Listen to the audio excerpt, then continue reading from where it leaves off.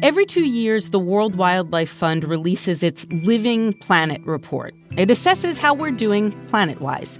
The WWF's 2022 report came out yesterday, and you won't be shocked to learn we are not doing very well. There's been a 69% decline in monitored wildlife populations between 1970 and 2018. But that's not what this episode is about. Today, we bring you good news, because it turns out that on the subject of endangered species and close to endangered species and species that might be near to close to endangerment, there is agreement that we must do something about it among many Americans. Coming up on Today Explained, the story of how the Endangered Species Act came to be, how it worked, and how almost 50 years later it's prompted another similar attempt to save the planet. At least parts of it.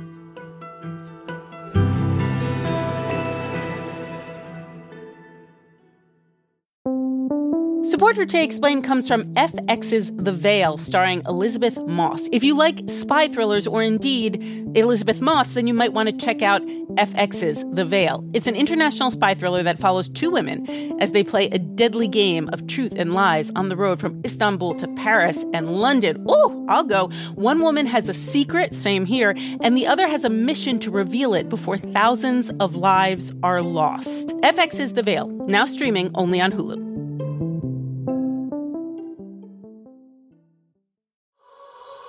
Hey, it's Noelle. Before the show starts, I want to invite you to take a survey that we're running right now. If you have a few minutes, we would appreciate you going to vox.com/podcast survey and telling us what you think. Vox.com/podcast survey. There's also a link in the show notes. This will really help the show out, so thank you.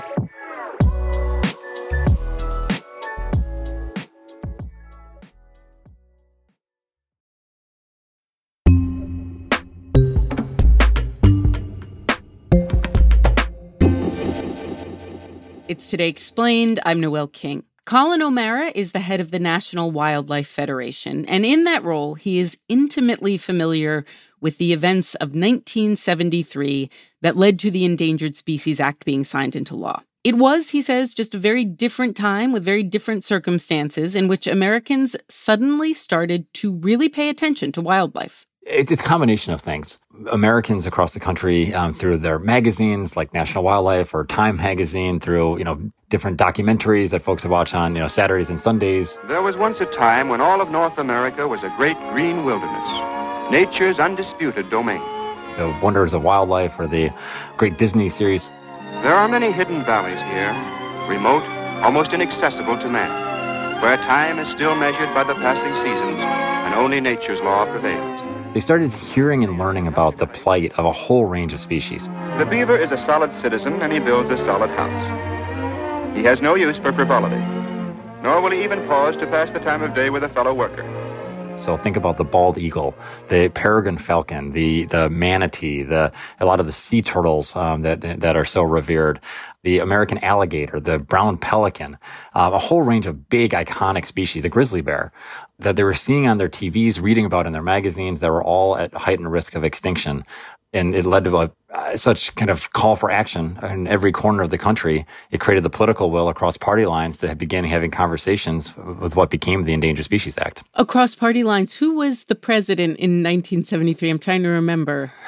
That would be President Nixon. President Nixon, a Republican. Not a Republican that we think of as an earth hugger, but it passed under Nixon? That seems significant. Well, and it's interesting because, I know he doesn't have that reputation, but the Environmental Protection Agency, the EPA, was founded during his tenure.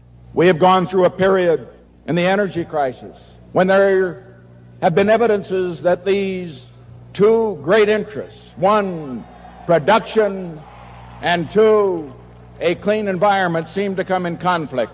But let me tell you what the answer is. We can have both.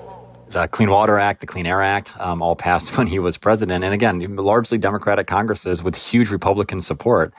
So John Dingell, kind of the famous conservationist from the great state of Michigan, working with many of other leaders across party lines, passed the ESA with just huge bipartisan margins. Much greater than anything we could even envision today. And it was signed into law by President Nixon. So much of the talk now is how we get people to care about this. Climate change is lurking at the edge of so many people's minds. Its effects are with us every day. it's almost like we need a blockbuster event or a blockbuster piece of culture that everyone becomes obsessed with, which existed back then. Silent Spring, of course, is often used talking about the plight of the birds. You know, Rachel Carson's amazing work, originally a biologist with the Fish and Wildlife Service that helped make this connection between pesticides and different types of chemical pollution and the impact it had on birds. And as the Silent Spring refers to the death of, billions of birds. These sprays, dust, and aerosols are now applied almost universally to farms, gardens, forests, and homes. Non-selective chemicals that have the power to kill every insect, the good and the bad, to still the song of birds and the leaping of fish in the streams. All this, though the intended target may be only a few weeds or insects. I do think that the rise of color television and the rise of some of the wildlife movies, like the footage was incredibly powerful. What were some of the movies of the time? So it was a lot of the Walt Disney Company's specials. In this land of many mysteries, it's a strange fact that the largest legends seem to collect around the smallest creatures. One of these is a mousy little rodent called the lemming. Here's an actual living legend. So they had these great nature specials in the 60s and 70s that would introduce all kinds of species. Imagine in a pre-streaming, pre-phone kind of environment, pre-YouTube, pre-Netflix environment where, the family would actually gather on a Sunday or a Saturday evening to watch what was on broadcast television. And a lot of the shows that were broadcast on the weekends had nature elements to them. The comb jelly family, which is a kind of relative of the coelenterates, has 8 rows of cilia, which have the appearance of combs. When light is reflected on the cilia as they move to and fro in a regular manner, they shine like a rainbow. Their body is too fragile even to keep specimens of. And so, in people's homes, they'd be able to see these great species that, unless they were fortunate to be able to, fill up the Winnebago or the station wagon at the time to drive cross country, wouldn't have exposure to on their own. So the Endangered Species Act is credited, as you said, for working really well. I think you said the percentage of wildlife it was intended to protect, it staved off what percentage from extinction? Yeah, so 99% of the species that have been listed, so over 1,600 species have been listed, and 99% of them are still with us today, which is a remarkable accomplishment. If I could whistle, I would whistle. Tell me about some of the success stories. Yeah, there's some great ones, right? The bald eagle really is one of the best. Scientists have been clamoring for years that the primary toxic material that was leading to their death was DDT. Absorbed through the feet or other parts of the body, DDT affects the nervous system and motor coordination of the insect. Several hours elapse before symptoms develop. Then in sequence follow restlessness, tremors, convulsions, paralysis, and death. And so that substance was banned in the early 1970s as a result of the Endangered Species Act. And today, those populations are flourishing across the country. Similarly, with like the grizzly bear in Yellowstone, the level of depredation of the species was just accelerating to the point where it was really at risk of going extinct. And so, again, protections came in to recover those populations, restore habitat, reduce some of the threats that they were facing.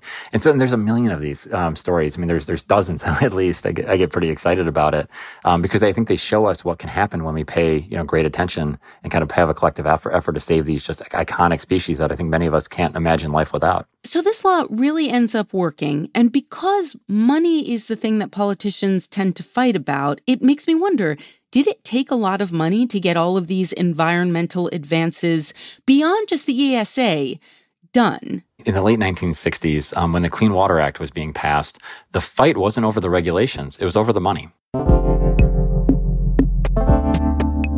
And Nixon actually vetoed the bill the first time over the money. And so the Congress came back and immediately overrode it with more than 430 votes. It was an amazing kind of show of force for the Congress to pass the act with complete bipartisanship. The time has come for man to make his peace with nature. Let us renew our commitment. Let us redouble our effort.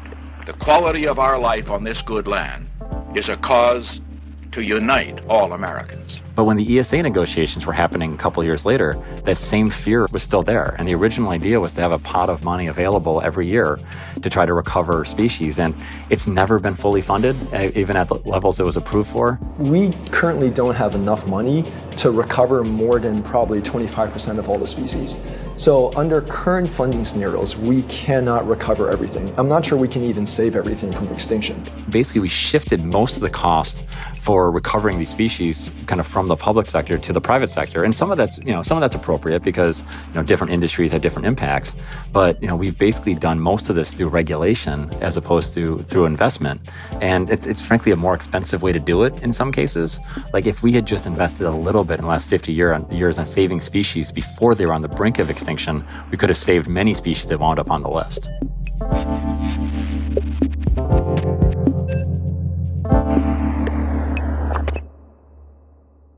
Okay, so Colin, the Endangered Species Act worked. There is no way you can't see 99% success rate and say it did anything other than work. So all of the lawmakers in the United States, for the most part, the sane ones, they've all been on board for the past 50 years? I wish I could tell that story. I mean, so when the ESA passed in the Senate, it was 92-0. Jeepers! I mean, just remarkable. I mean, 92-0, not a single person. Just this massive, overwhelming show of bipartisan support.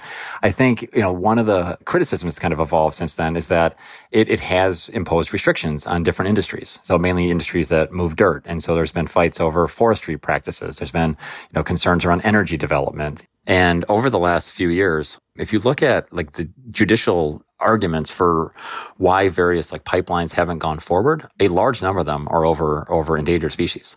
Right now, the Mountain Valley Pipeline's in the news. The pipeline lost a federal permit that would allow it to cross many streams in its path after environmental groups filed lawsuits. So for now, the project exists in pieces, a 300-mile-long chain with hundreds of missing links. So, in this case, it was a judge in the Fourth Circuit, basically looked at a biologic opinion from the Fish and Wildlife Service and said that it just did not sufficiently address the endangered species concerns. And so, in that, and in this case, not to bore your listeners, but it's the Roanoke long perch, which is a very small fish, and the candy darter, and they're both nearly extinct. And so, because of that decision, that project's not going forward, which is obviously in the news right now as part of this permitting conversation that's happening in the Senate right now. As significant and wide-ranging as it was and is, Congress is considering this new bill that some people see as a successor to the ESA. Does the Endangered Species Act need a new go-round? It does. And I think what we found is that the rate of kind of habitat loss, the acceleration of species decline really requires new tools.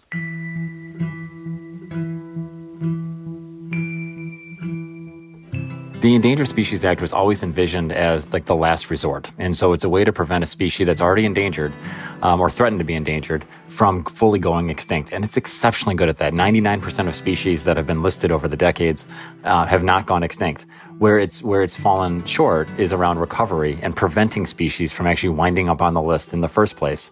And in the U.S., we have done an incredible job restoring the species that we hunt and fish. And very little ends up being spent on the full diversity of wildlife, many of which are among the 1/3 of all species that are at the greatest risk of high extinction in the years ahead. So this bill would actually help kind of move upstream, move beyond the emergency room, move further upstream to make sure we're saving all species before they reach the point of being on the brink of extinction.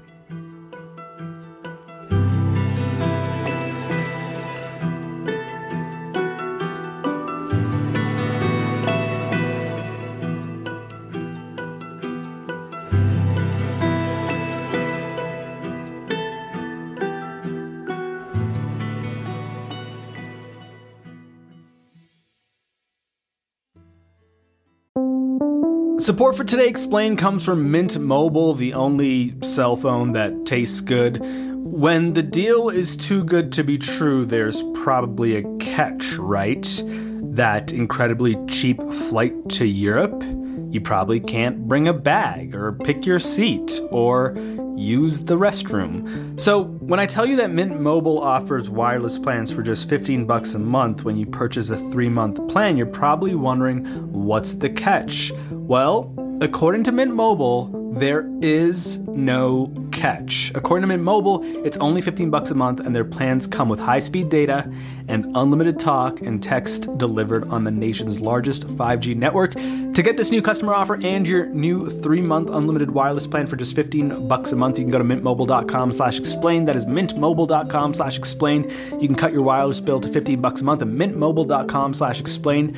$45 upfront payment required, equivalent to $15 a month. New customers on first 3-month plan only. Speed slower above 40 gigabytes on unlimited plan. Additional taxes, fees, and restrictions apply. See Mint Mobile for details.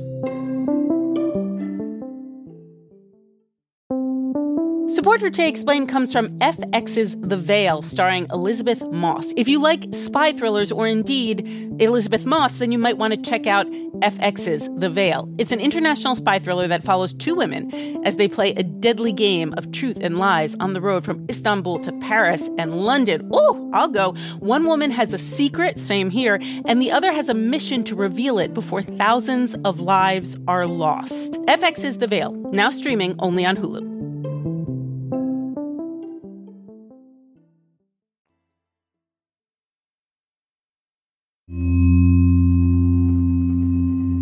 It's Today Explained. Benji Jones is an environmental reporter at Vox. And Benji, we now know about the spectacular success of the Endangered Species Act, which prevented wildlife on the endangered species list from going extinct.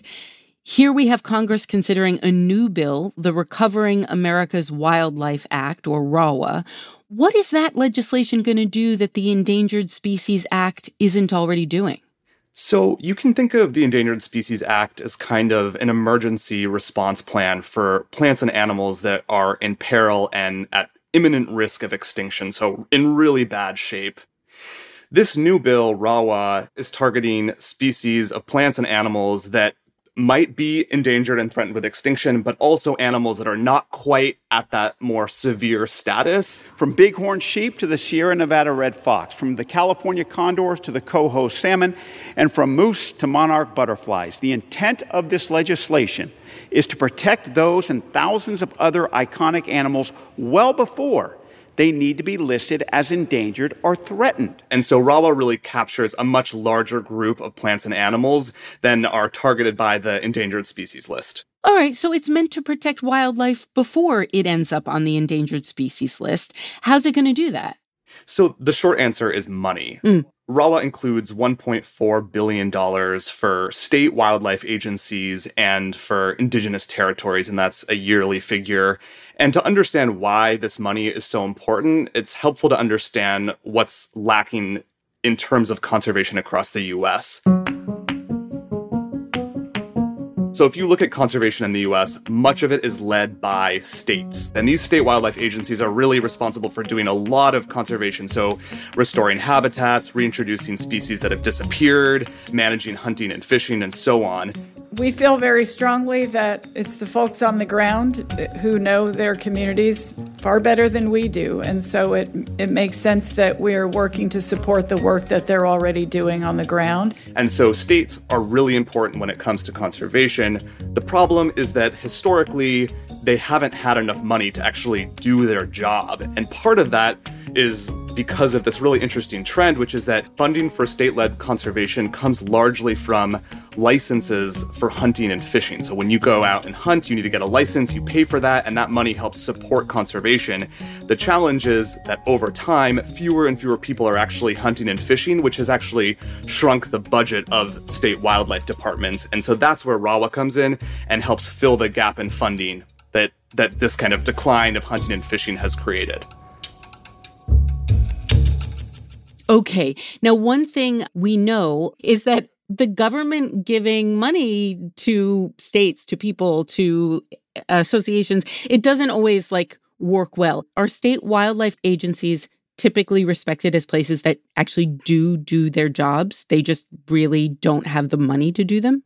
So that's a complicated question. I would say in general, yes, but there is something that it's worth pointing out, which is that a lot of the funds that states do have right now for doing their job when it comes to conservation go towards protecting and managing populations of things that people like to hunt or fish, so like elk or lake trout and so on.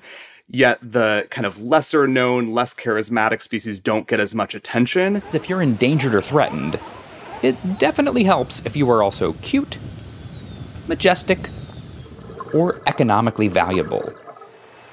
Those are the species that frequently get the lion's share of government funds. And so, so a lot of the money that we're seeing from hunting and fishing as a kind of fuel for these departments is going towards that group of animals. And that's another reason why conservation folks are so excited about RAWA, because it's not just going to direct money towards game species, but towards any species that is in need of protection. All right, so for the charismatic and less charismatic species, this bill is going to give them money. Talk about how much money and over what period of time. The bill in total is $1.4 billion a year, and the vast majority of that, about $1.3 billion, is going to be divvied up among states based on things like their population, their size, the number of federally threatened species that you can find there. And so big states that have lots of threatened species like California might get something like $50 million, whereas some smaller states like Vermont and New Hampshire are going to get quite a bit less. But we'll see in the millions for every state, pretty much. Calculator.com tells me this would average out to $26 million per state per year. Yeah. These are ambitious goals. In the scheme of things, it doesn't sound like a ton of money, is it? This is where things get a little bit more complicated, and I will try not to bore you, but basically, every state has these plans called wildlife action plans, and they're essentially a blueprint for how to conserve the local plants and animals within that state. And they were created in 2005 and updated again in 2015. And this money that each state is going to get is going to be enough to cover 75% of those plans. That's where that $1.3 billion figure comes from, is it should be enough to cover 75% of these wildlife action plans, which again are just basically a blueprint for doing conservation in the state. What are some of the things you're hearing states are going to do? Like, what's sexy? What's sexy? That's a good question. There's a very wide range of projects out there in terms of what conservation needs look like. So it could be things like restoring the marshes and the salt marsh sparrows habitat in New York. That's in the New York State Wildlife Conservation Plan. It could be things like introducing sterile mosquitoes that carry avian malaria in places like Hawaii. And so generally, it's anything that would fall under the realm of kind of restoring populations of wildlife. And as we know, this is incredibly important right now because more than a third of wildlife in the U.S. is potentially at risk of extinction. So the need is very, very big.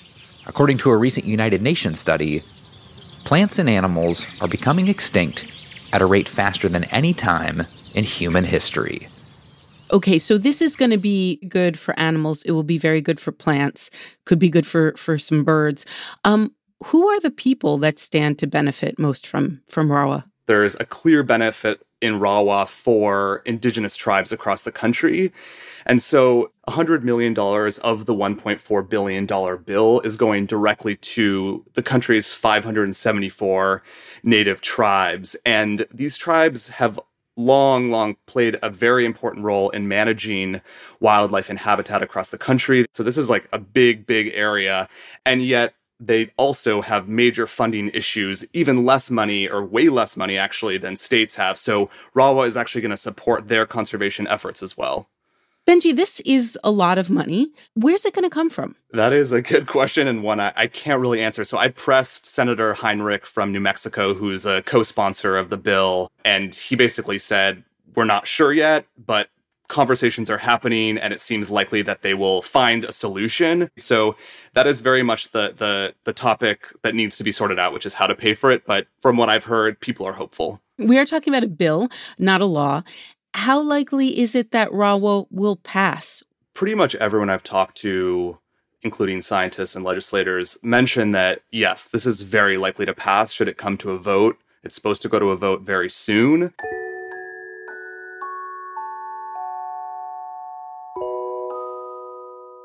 Last time I checked, there were 16 Republican co-sponsors in the Senate, and so if it needs 60 votes to pass, it's very likely to pass. I think people have the perception that environmental issues tend to be very much liberal issues, supported mostly by Democrats, but often actually wildlife conservation is a pretty bipartisan issue, and that's because it is important to hunters and fishers who often tilt conservative, so there is that support on that side.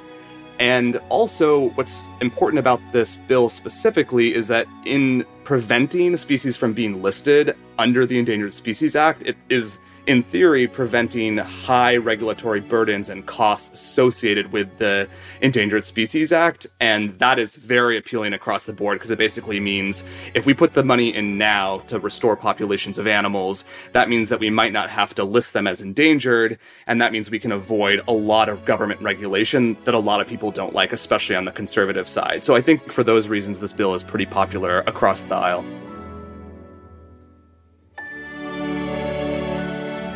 Today's show was produced by Hadi Muagdi and edited by Matthew Collette. It was fact-checked by Laura Bullard and Tori Dominguez. It was engineered by Paul Robert Mounsey. The rest of our team includes Halima Shah, Siona Petros, Amanda Llewellyn, Victoria Chamberlain, Avishai Artsy, Miles Bryan, Afim Shapiro, Jillian Weinberger, and my co-host, Sean Ramaswamy. Our supervising producer is Amina El-Sadi.